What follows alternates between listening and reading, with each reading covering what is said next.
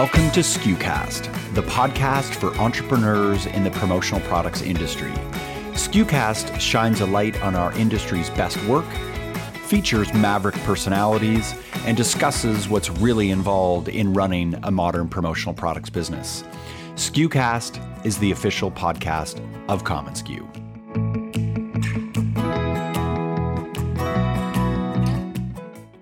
We propositioned our employee base down there at the time was about 80 people and said, hey, you know what, we're going to move to Utah. We're going to do it over the Thanksgiving holiday. Whoever wants a job can have a job, but that's when it's going to happen. So, kind of that Jerry Maguire moment of who's coming with me? And 60 out of the 80 people said, we're coming with you.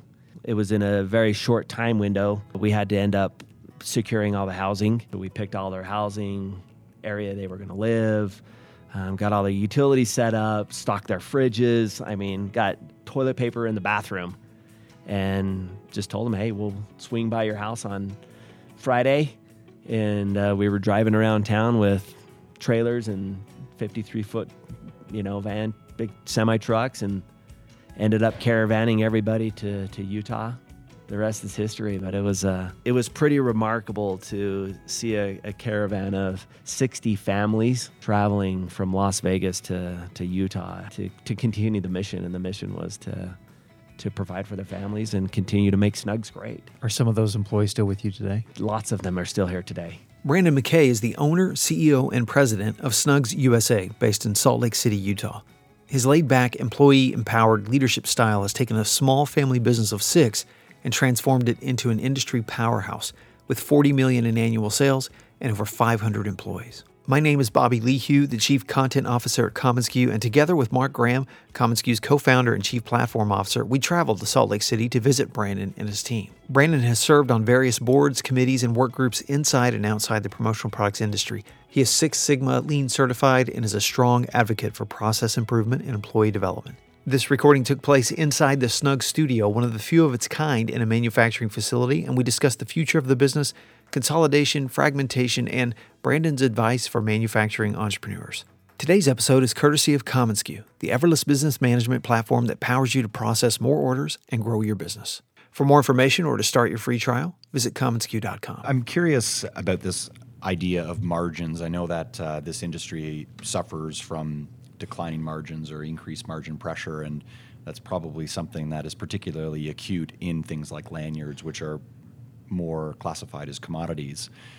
How do you think about how you go to market with a price-sensitive product like a lanyard versus something like a journal, which is going to be quite a bit more expensive and you have far fewer competitors? So it's been very unique for us to learn. I think we're pretty good at our craft in selling lanyards or selling lip balm, selling items in the $3 category range. We've now ventured off into a double-digit price point. Yeah, and triple-digit too. And triple-digit, right? In some respects. And it has been completely foreign to us. I think the biggest surprise that we've had thus far was the overwhelming excitement that customers have the ability to choose a product that has meaning to them rather than choosing a product that just accommodates a use.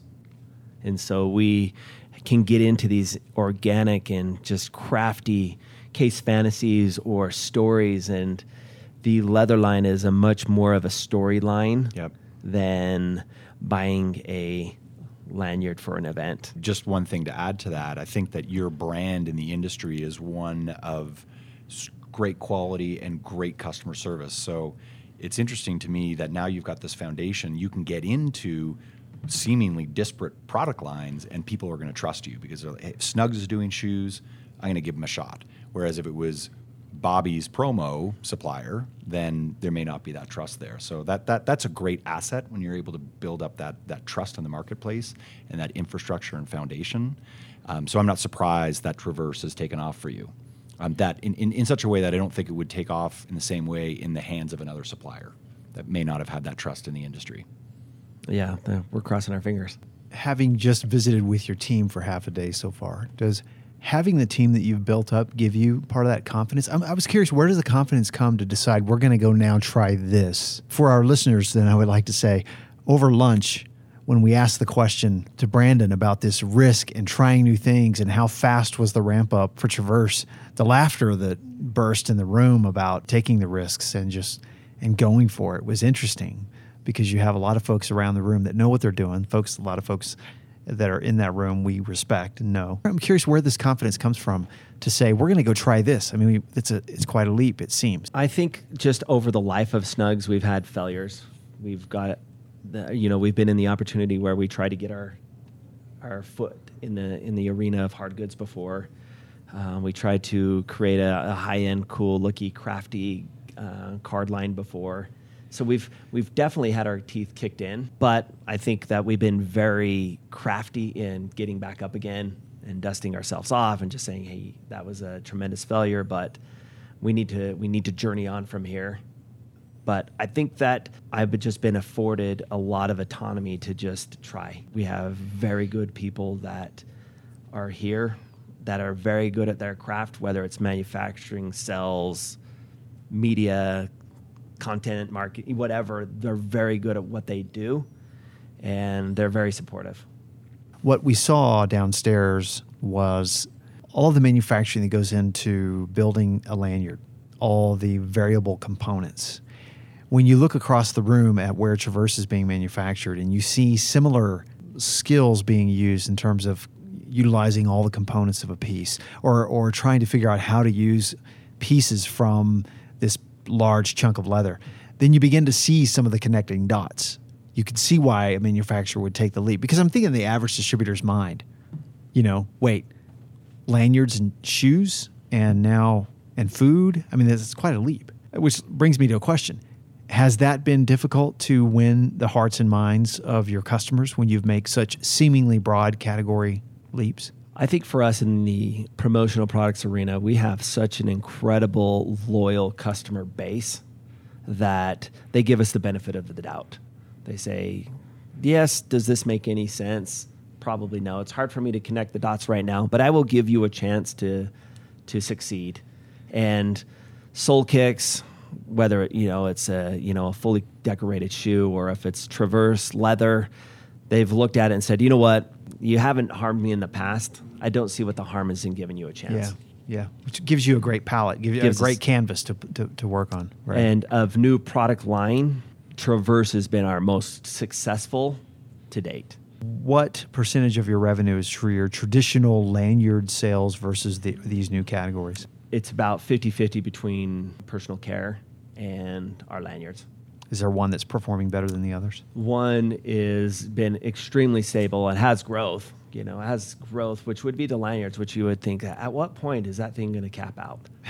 But it still continues to grow. Personal care really has a lot of runway left in the abilities to grow that line. But the one that I think that will really change and morph us into a supplier that I think can be around for another 20 years will be Traverse. So your view of Traverse is that at some point it could be the majority of your sales? It could be not the majority, but it could be a very strong contributor to our sales. So if we were to be recording this podcast in, let's say, 5-7 years, and Snugz was known for its leather, the people would look back and say, you guys started selling lanyards? What's up with that? That'd be awesome. Let's switch gears and talk a little bit about content. I'm curious for you to let me know how content has driven business for you and how you're able to measure the impact of content on your bottom line. Content is a leap of faith. I would say probably more so in this industry than any, because it is really an underutilized opportunity for either a supplier or distributor. Right. So it's not in anybody's wheelhouse. I think there's a couple people that do it okay, but I would say hands down, unequivocally, champion of the world is Snugz. I think that we produce the best content, period. And I think it's because you can't monetize the value of it right now. You can't say, hey, we know that this XYZ video or this social media post or this brought this exact amount of revenue in, but we're hedging. Right. And I think Snugz has been a great hedger in saying, hey, we don't know what the outcome is, but we're going to just continue to support it Right. and love it and nurture it and water it, and in hopes that it blooms into something just spectacular, and I believe it will. And at what point did you know that content was going to be a good thing to invest in? I would say probably about 5 years ago was the precursor of this is really not going to go away. Right. This means of advertising, or this means of pushing information outside of the traditional channel of web or catalog, is not going to go away. And then it was really just the opportunity to be able to have conversations with our marketing team here, Brandon Brown, our abilities to coax and Jeff Anderton into throwing his hat in the ring. And it's just, it's not anyone is better than the other. It's just getting the right people that cohesively work together well. And we've just been extremely blessed. Holy smokes, we've been blessed. Why do you think more suppliers don't take the investment? It sounds like you've almost had a conversion story here where you're like, this is something we should invest in. And I look around the room right now, and listeners obviously can't see what's going on, but there's a lot of investment in this room. There's not another room like this. I walked in the room and I said, this is a playroom. There's not another investment like this in the industry, I would guess. And why do you think suppliers aren't taking story and content more seriously? Well, first, I hope they don't, because I think that just continues to widen the gap. Right. And makes it more difficult to catch up. Why they don't? This industry has a significant amount of leadership that believes that the way that they are doing business, ironically, is the way they were taught to do business, is the way that they're going to go out doing business. I think not just for me, but I think, Snugz specifically, there's some attitude inside of this organization, not me, but people that are participating in the day-to-day success of Snugz that have a passion and an affinity to this type of means. There's not a piece of equipment in this room that I could run.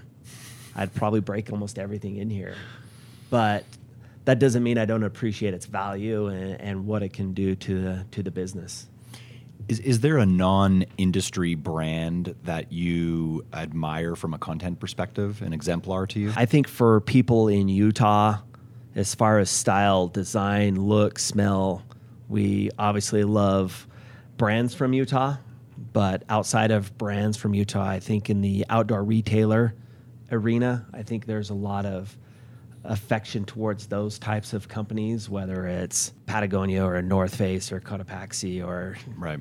I think that we identify well with those. There's other companies within Utah that I think that are unique and wise, and whether that's Sundance Catalog, and we talked about that, and people that try to bring an emotion to a gift or an emotion to a product. Yep. And that's hard to do with a lanyard, but I think we try the very best that we can do to bring that emotion to a lanyard. Does the growing supplier consolidation concern you?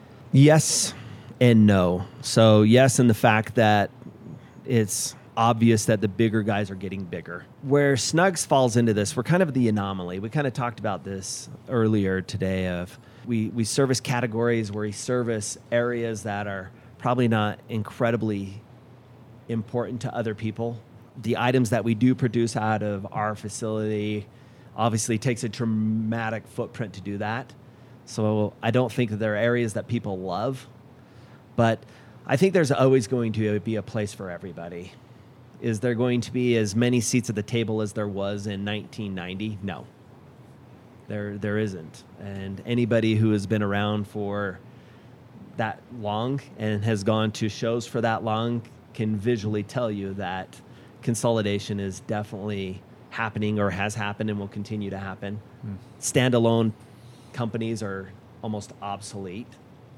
I can remember being next to a guy that just sold dice or next to a guy that just had garter belts, and you think, it's interesting. Are they around? No, they're not around because they're just a subcategory of a very large conglomerate now. You acquired Soul Kicks. When did you launch Soul Kicks? So we launched Soul Kicks at Expo of this year, 2017. How is Soul Kicks doing?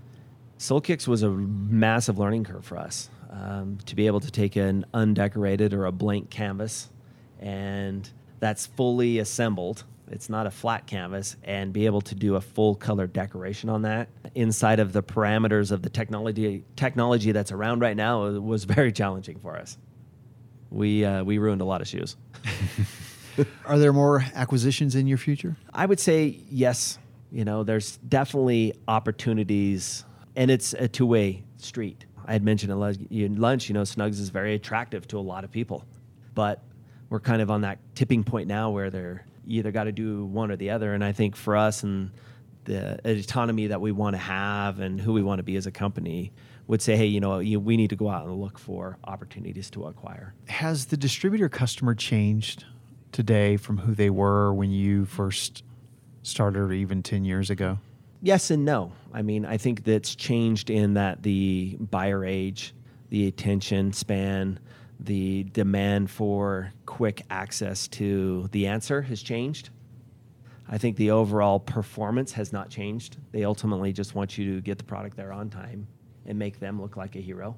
But it's changed in other ways too, dramatic ways that I don't think that I ever foresaw, which would be when I started in the industry, there was a couple entities that provided all the trade show and provided all the education content. Now there's buying groups that do their own shows. There's end user shows. There's distributor shows. There's who are all competing against each other. And they're all competing for our dollars too, our marketing budget. And that I never in a million years would have been able to foresee at the quantity it is now. Do you think those new entities are helping or hurting the industry? I think they're helping in the fact that we got to refine our offering, and we got to refine that the way that we're getting to the customer. Right. Are they hurting the industry? I believe they are hurting maybe some of the entities or the names or that we're used to. They're definitely affecting them, whether it's a trade association or whether it's a for-profit. Right. They're definitely affecting that footprint. So specifically, it's impacting the associations, but do you feel there's a negative impact on the supplier side? So specifically what I'm referring to is as these organizations grow, the never-ending requests for rebates and marketing dollars, is that a good or a bad thing for you as a supplier? I think right now as a supplier, we're in the deep end of the pool. We are able to swim, but we're in the minute 30 of this exercise in the deep end of the pool of treading water, right? Right. Yeah, we can swim. How much longer can we swim is TBD. It depends on the resilience and the attitude and the willpower that you have to survive. Right. But at some point, you got to get back to the shallow end. Right. And I think we're right in the middle of this exercise right now of saying, hey, how do we support everybody we want to support? Right. Whether that's trade associations or if that's regionals or if that's the for-profit entities in the industry or our customer. There's a lot coming at you. I'm curious to talk a little bit about marketing channels and specifically which channels do the best for you right now. Like any supplier in the industry, there's a large segment of sell-through that's coming through the online retailers. If they say they're not, they're lying, because that is where a good chunk of the business has migrated to. But the migration has not happened as rapidly in the relationship side as I thought it would. I thought that, hey, everything is going to go online retailer, just know who your merchandiser is and ride that wave. But it's not. It's still an incredibly networking-based industry. And it's still a very project-specific industry, which I thought would have eroded quicker than it has.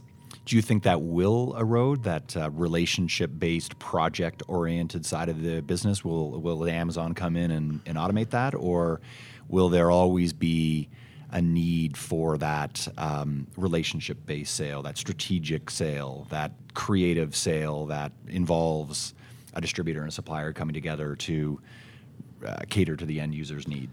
I think for the immediate future, I don't think that's going to go away. Where I see the evolution happening, I've been in more than I can count of supplier-distributor relationship classes, or been in, what do we do with these Gen Xers, right, when I started in the industry. Right, yeah. That topic's never going to go away. And Right. I've been in lots of classes as it relates to that content. Right. I think the different thing now is as the buyer gets younger and has a better ability to look at a one-dimensional or two-dimensional image on a screen and being able to interpret all of the aspects of that product without having to physically touch it improves, Right. the buyer will change. So if I look at myself, who I think I'm pretty forward-thinking in technology, and I can buy almost anything under the sun online, is that buyer is fully integrated in that philosophy, not learned, but is Right. That's what they their started life. with. That's all they've ever known. Yep. Then I think that's where things can change, and where they can trust a operation like an Amazon, so to speak, and what they see is what they think they're going to get, and they have full trust in that, and they're not going to question anything. Fred Wilson, a well-respected venture capitalist, said that CEOs do three things. They set the overall vision and strategy of the company and communicate it to all stakeholders. They recruit, hire, and retain the very best talent they can. And then they make sure there's always enough cash in the bank. I look around and see a very capital-intensive operation. You've grown at such a rapid click. It seems a rapid click, even though you've had such a stable foundation for years. You're sitting across from a young supplier in the business who comes to you and says, Brandon, help. How do I grow my business? And can you help us understand the risk-reward aspect of the manufacturing business in this industry? I think the risk is something that's hard to articulate to someone. It's hard to articulate the amount of paperwork that is needed to be able to secure capital. I can't even articulate that to any human being. The amount of questions that are going to be asked, I can't tell you how painful that's going to be. But I always believe that there's opportunity for up-and-comers. I always believe that, the slate of suppliers that's out there right now, whether they're good, bad, or whatever, I think there's always opportunity for someone else to come in. What would I tell them is I would tell them the same thing I would tell my kids. And ironically, the same thing that my parents told me is, hey, don't expect success in 3 seconds of work, right? So I think that if you're willing to put the sweat equity in there and not look for a monetary gain, and that could be 5-10 years, then the likelihood of your success is going to be much greater. If you're looking for this to be a vehicle to support your wants or desires to get a Tesla in the next 12 months, it's probably not the right game for you. Yeah. It's a long game. Yeah, you might want to choose something else. This is a long play.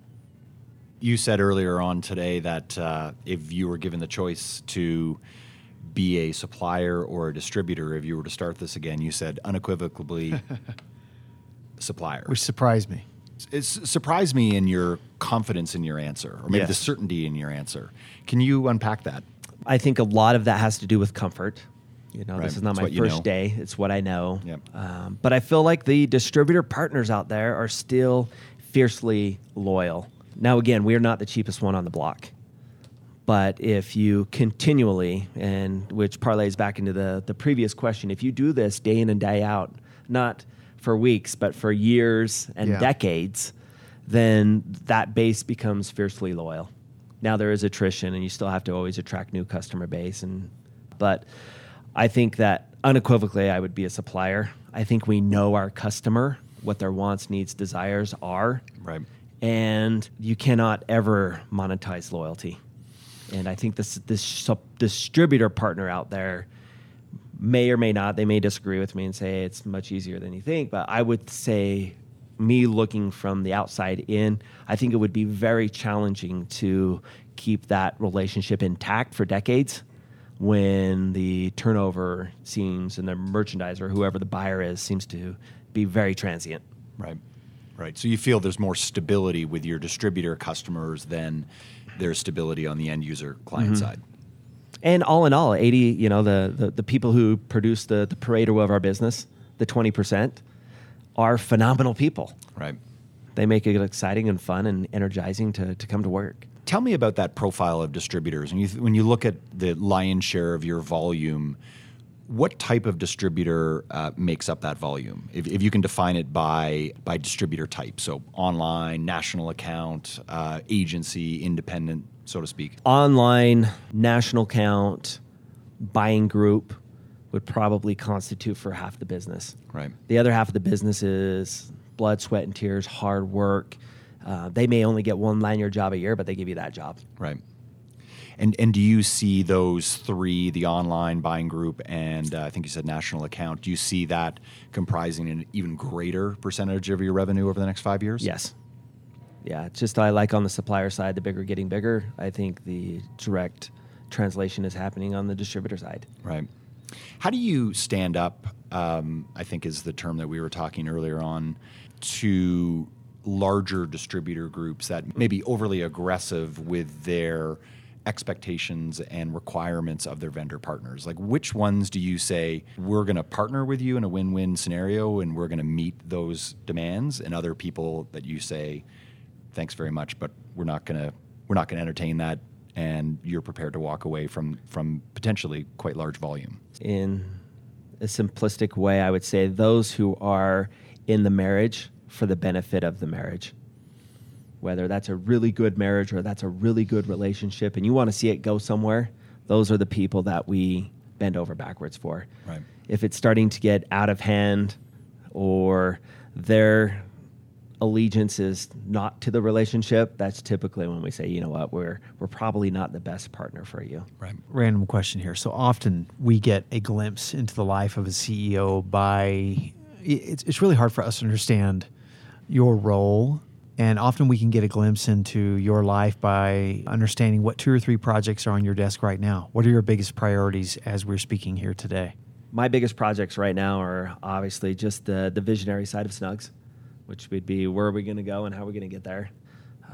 The other big projects would be sorting through different deal decks, the possibilities of different deals, and vetting those out. And always it seems to be a source of securing capital. Making sure that the right capital is in line for us. So Snugz is privately held, so all of our capital is either self-financed or institutional. We don't deal with the world of venture capital or private equity. And I'd say the last key component of just trying to be good at your job is trying to keep everybody enthused and everybody on the bus. Because if you come into not just our organization, but I think our organization is a prime example of squirrel chasing. It's very hard to keep, especially when you as a leader, as a squirrel chaser, trying to keep everybody on the same bus is very challenging, especially when we put such a high emphasis on creativity. It becomes very challenging. Financing question for you. There have been a number of the larger suppliers and distributors in our industry that have taken on outside capital, specifically from VCs and private equity. I'm wondering, so you're at 40 million right now, in your continued growth, do you see partnering with venture capitalists and private equity firms as an option for you? And I'm just curious about how it is that you would evaluate that. Private equity or venture capital is very expensive money. I'm 42 years old. So typically when you start sniffing down those rabbit holes, you're looking to exercise your opportunity to take some of that sweat equity off the table. So you take, hey, I'm going to take a little bit of me for me, and I'm going to take a little bit for the business. Right. And we've just not had to explore that too in-depthly right now because my appetite for that is pretty low. So most of our desires to raise money is primarily is institutional.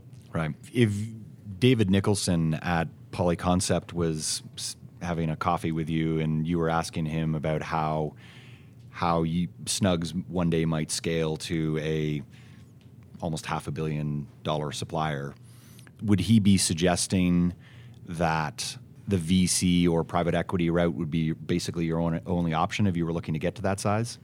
What do you think he might say to you? I think it would be probably the most secure way to get there. Right. You would probably not lose hair or not generate as many gray hairs. Right. To get there. Right.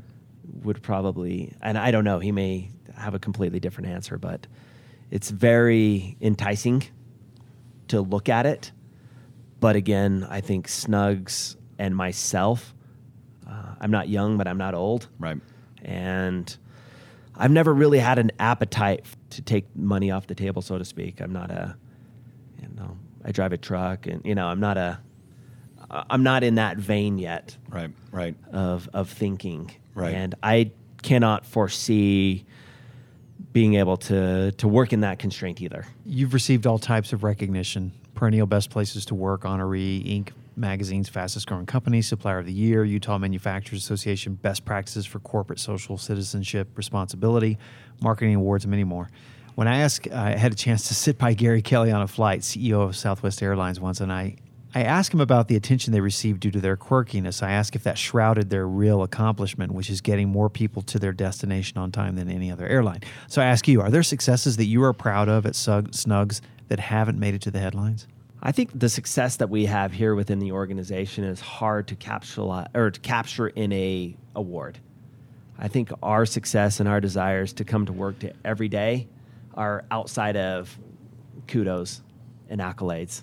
I think the opportunity that we come and spend 9, 10, 12 hours a day together and enjoy it and laugh and have a good time is greater than the award. And perhaps maybe it has drawn people into some of the quirky behavior that you would see in a Southwest airline. Mm-hmm. Mark, I have a question for you. When you come here to Snugz and you see the manufacturing, you see the risk, you see the overhead, capital, the team, you see what it takes to run an organization like this. I think the average distributor takes this for granted. What it takes to get a simple, air quotes, lanyard order to your desk. What we saw downstairs was a ton of manual processes, a lot of manufacturing, a lot of QC. Is business just moving so fast that we don't take the time to stop and appreciate those partners that really, without which we have no business? Yes.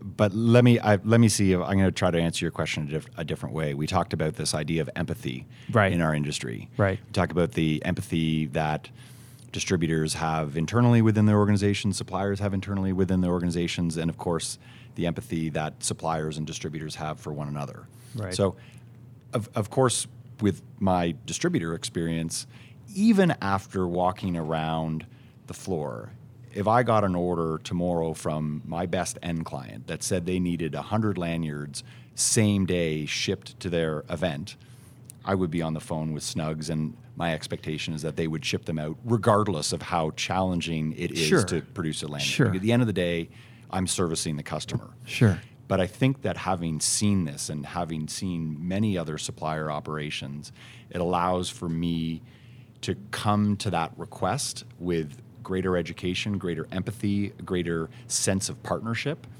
And I think it's because of that glue, that means that the supplier is likely going to work harder for a distributor that comes to the table like that, as opposed to a distributor that is just out in left field, demanding pricing concessions, is a total jerk to work with, and is not bringing respect to the table. So I don't want to paint this picture that because you and I struggled with jigging the lanyards, I think that's what you call it, and I would be horrible, would have been fired within about 20 seconds at Snugz.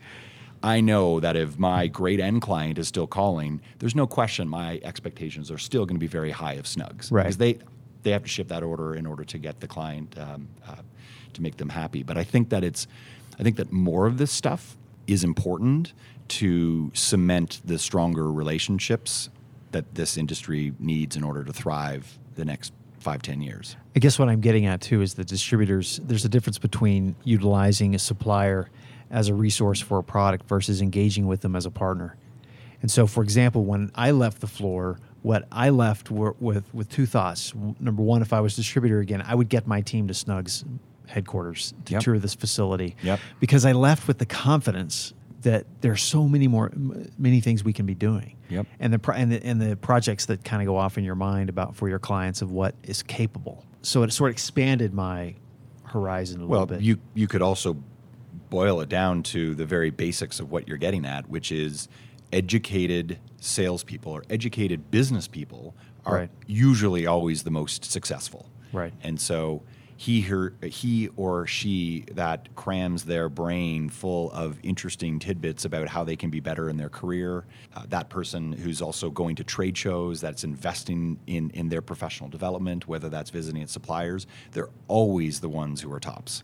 Mm-hmm. So it's like the content we were having, or the conversation we were having about content. I mean, education is a long-term investment. It's a long-term play, but it leads to success at the end of the day. So I know we need to wrap here, but Brandon, you speak with a lot of distributors. You talk with a lot of these larger groups, smaller distributors, and you have for years. Do you see similarities in the most successful distributors? And what advice would you have for distributor customers to build a better business? My greatest advice to them is always to find the best partners.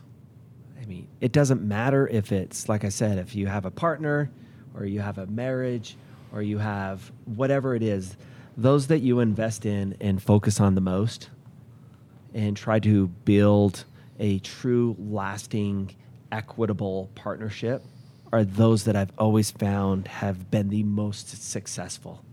Now, you can always do it the ruthless and the mean way, but I think, and for me and within our Snugz culture and family here, the fastest, greatest way to build a business model or just an interpersonal relationship model inside the organization is halfway. You always have to be halfway. And when you start to push the bounds of that is typically when the ship starts to shake. Was there a topic that we didn't touch on that you wanted to talk about? I think that the topic that I always want to touch on or talk about, not just, I think that anybody who's had any degree of success has a very good family unit typically. But outside of that, I think the family unit within inside the organization, I think always gets a miss.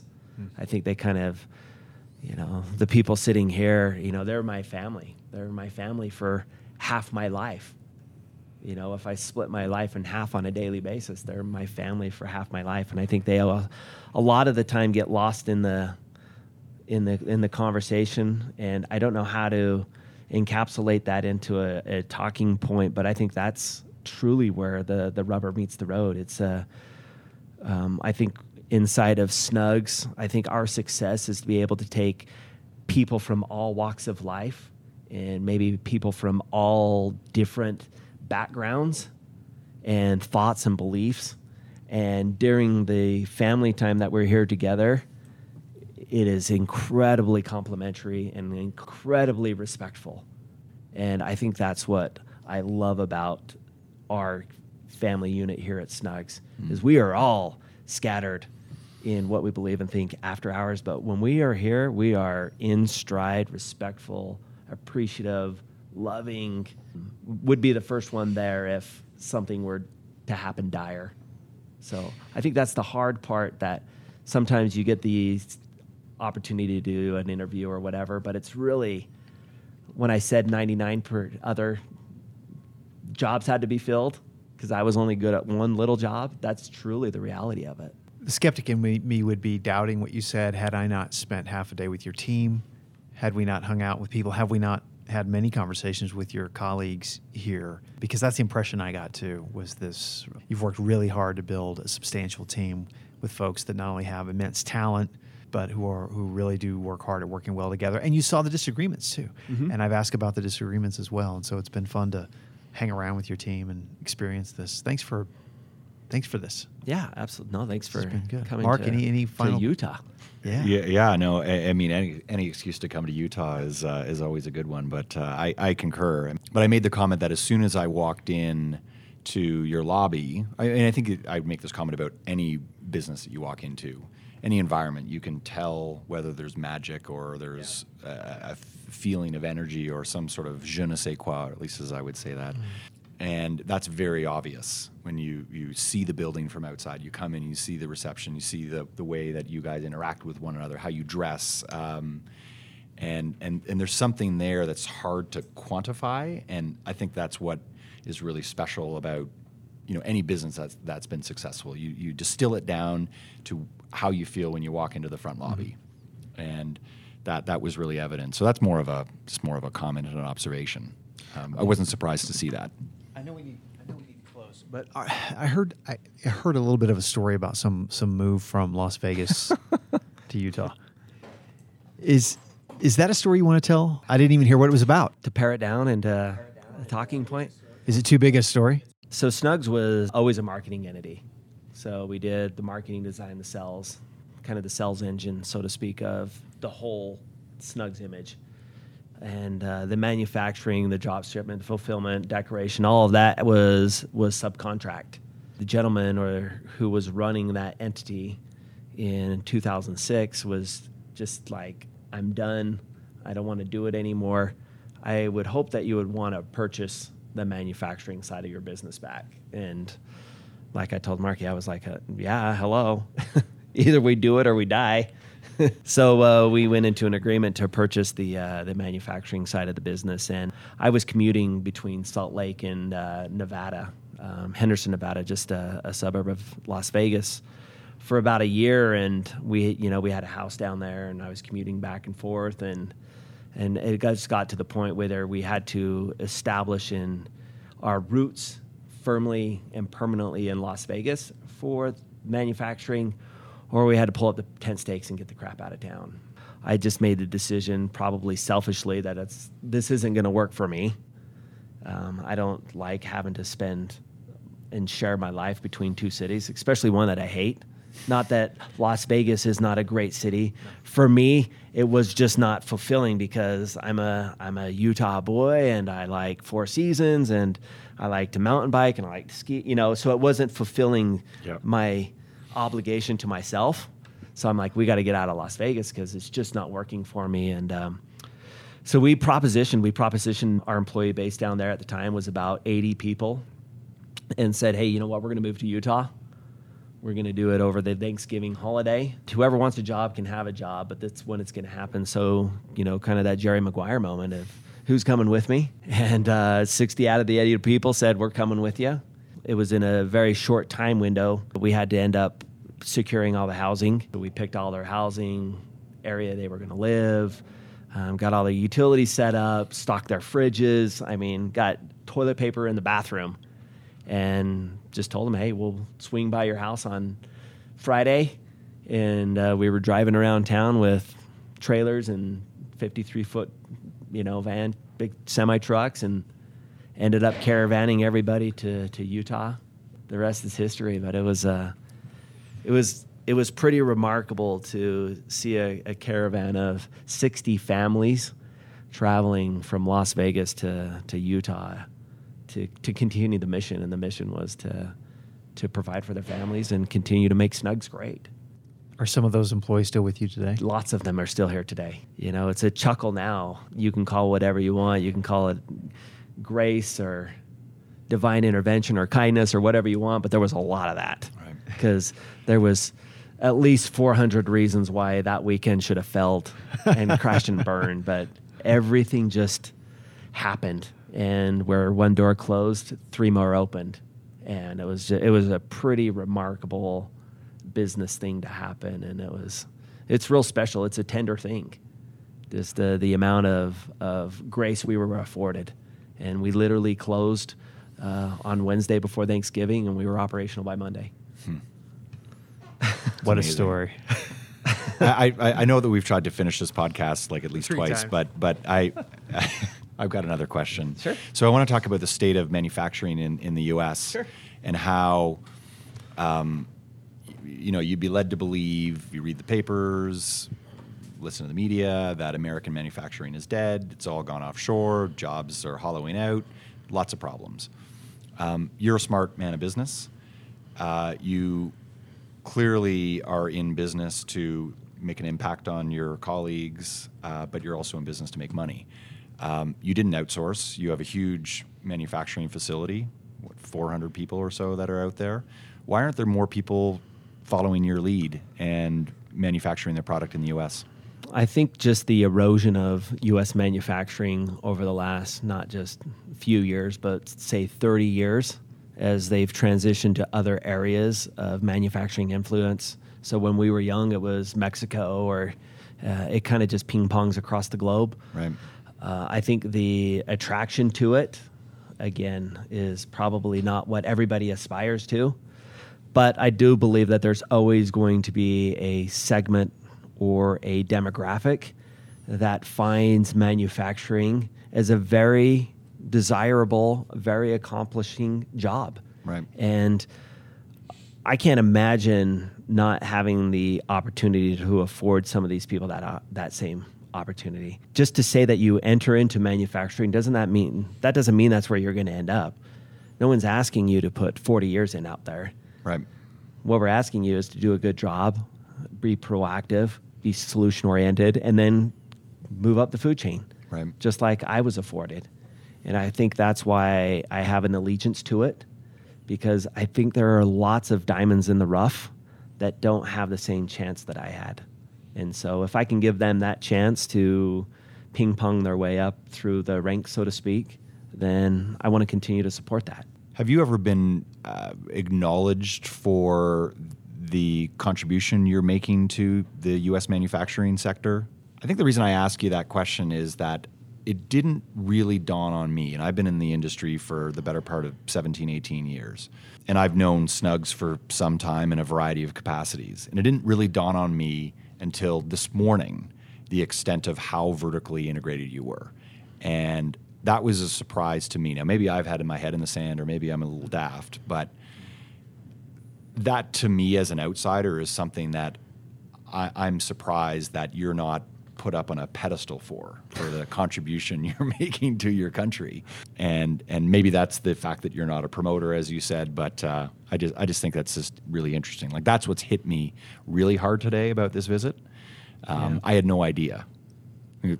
I thought probably up until maybe 2 months ago that Traverse was all imported. And because that's what the big suppliers do. It makes economic sense. You bring it in, you deboss it here locally, and that's great. But to see it being made out there today was a real shocker. Again, I think my allegiance is to providing opportunity. Right. And I think manufacturing is a craft. And whether it's making lip balm, there's a lot of craft involved in that. There's a lot of scientific value in that arena. Or if it's just trying to come up with a cool, really design, going through a couple hides, trying to refine it into a really cool looking finished good. I find a lot of excitement in that. Maybe that's the 80s Lego kid in me. I don't know. Yeah. Anything else, Brandon? Any other topics you want to talk about? No, I'm incredibly grateful that you guys are here and had the opportunity to take time out of your schedule and your family and your life to spend 2 days when I know that you have much more profit-related things that you guys could do. And so very appreciative, not for just me, but for, I think, everybody here at Snugz. We love to have visitors and people take time out of their lives to see what we do, and we're grateful for that. This is great. Thank you for your time. We appreciate the invite. Thank you. Thanks so much for tuning into this episode of SKUcast. Be sure to keep up with our latest content by subscribing to SKUcast on iTunes or to our blog at community.commonsku.com. Until next time, friends, thanks so much for listening.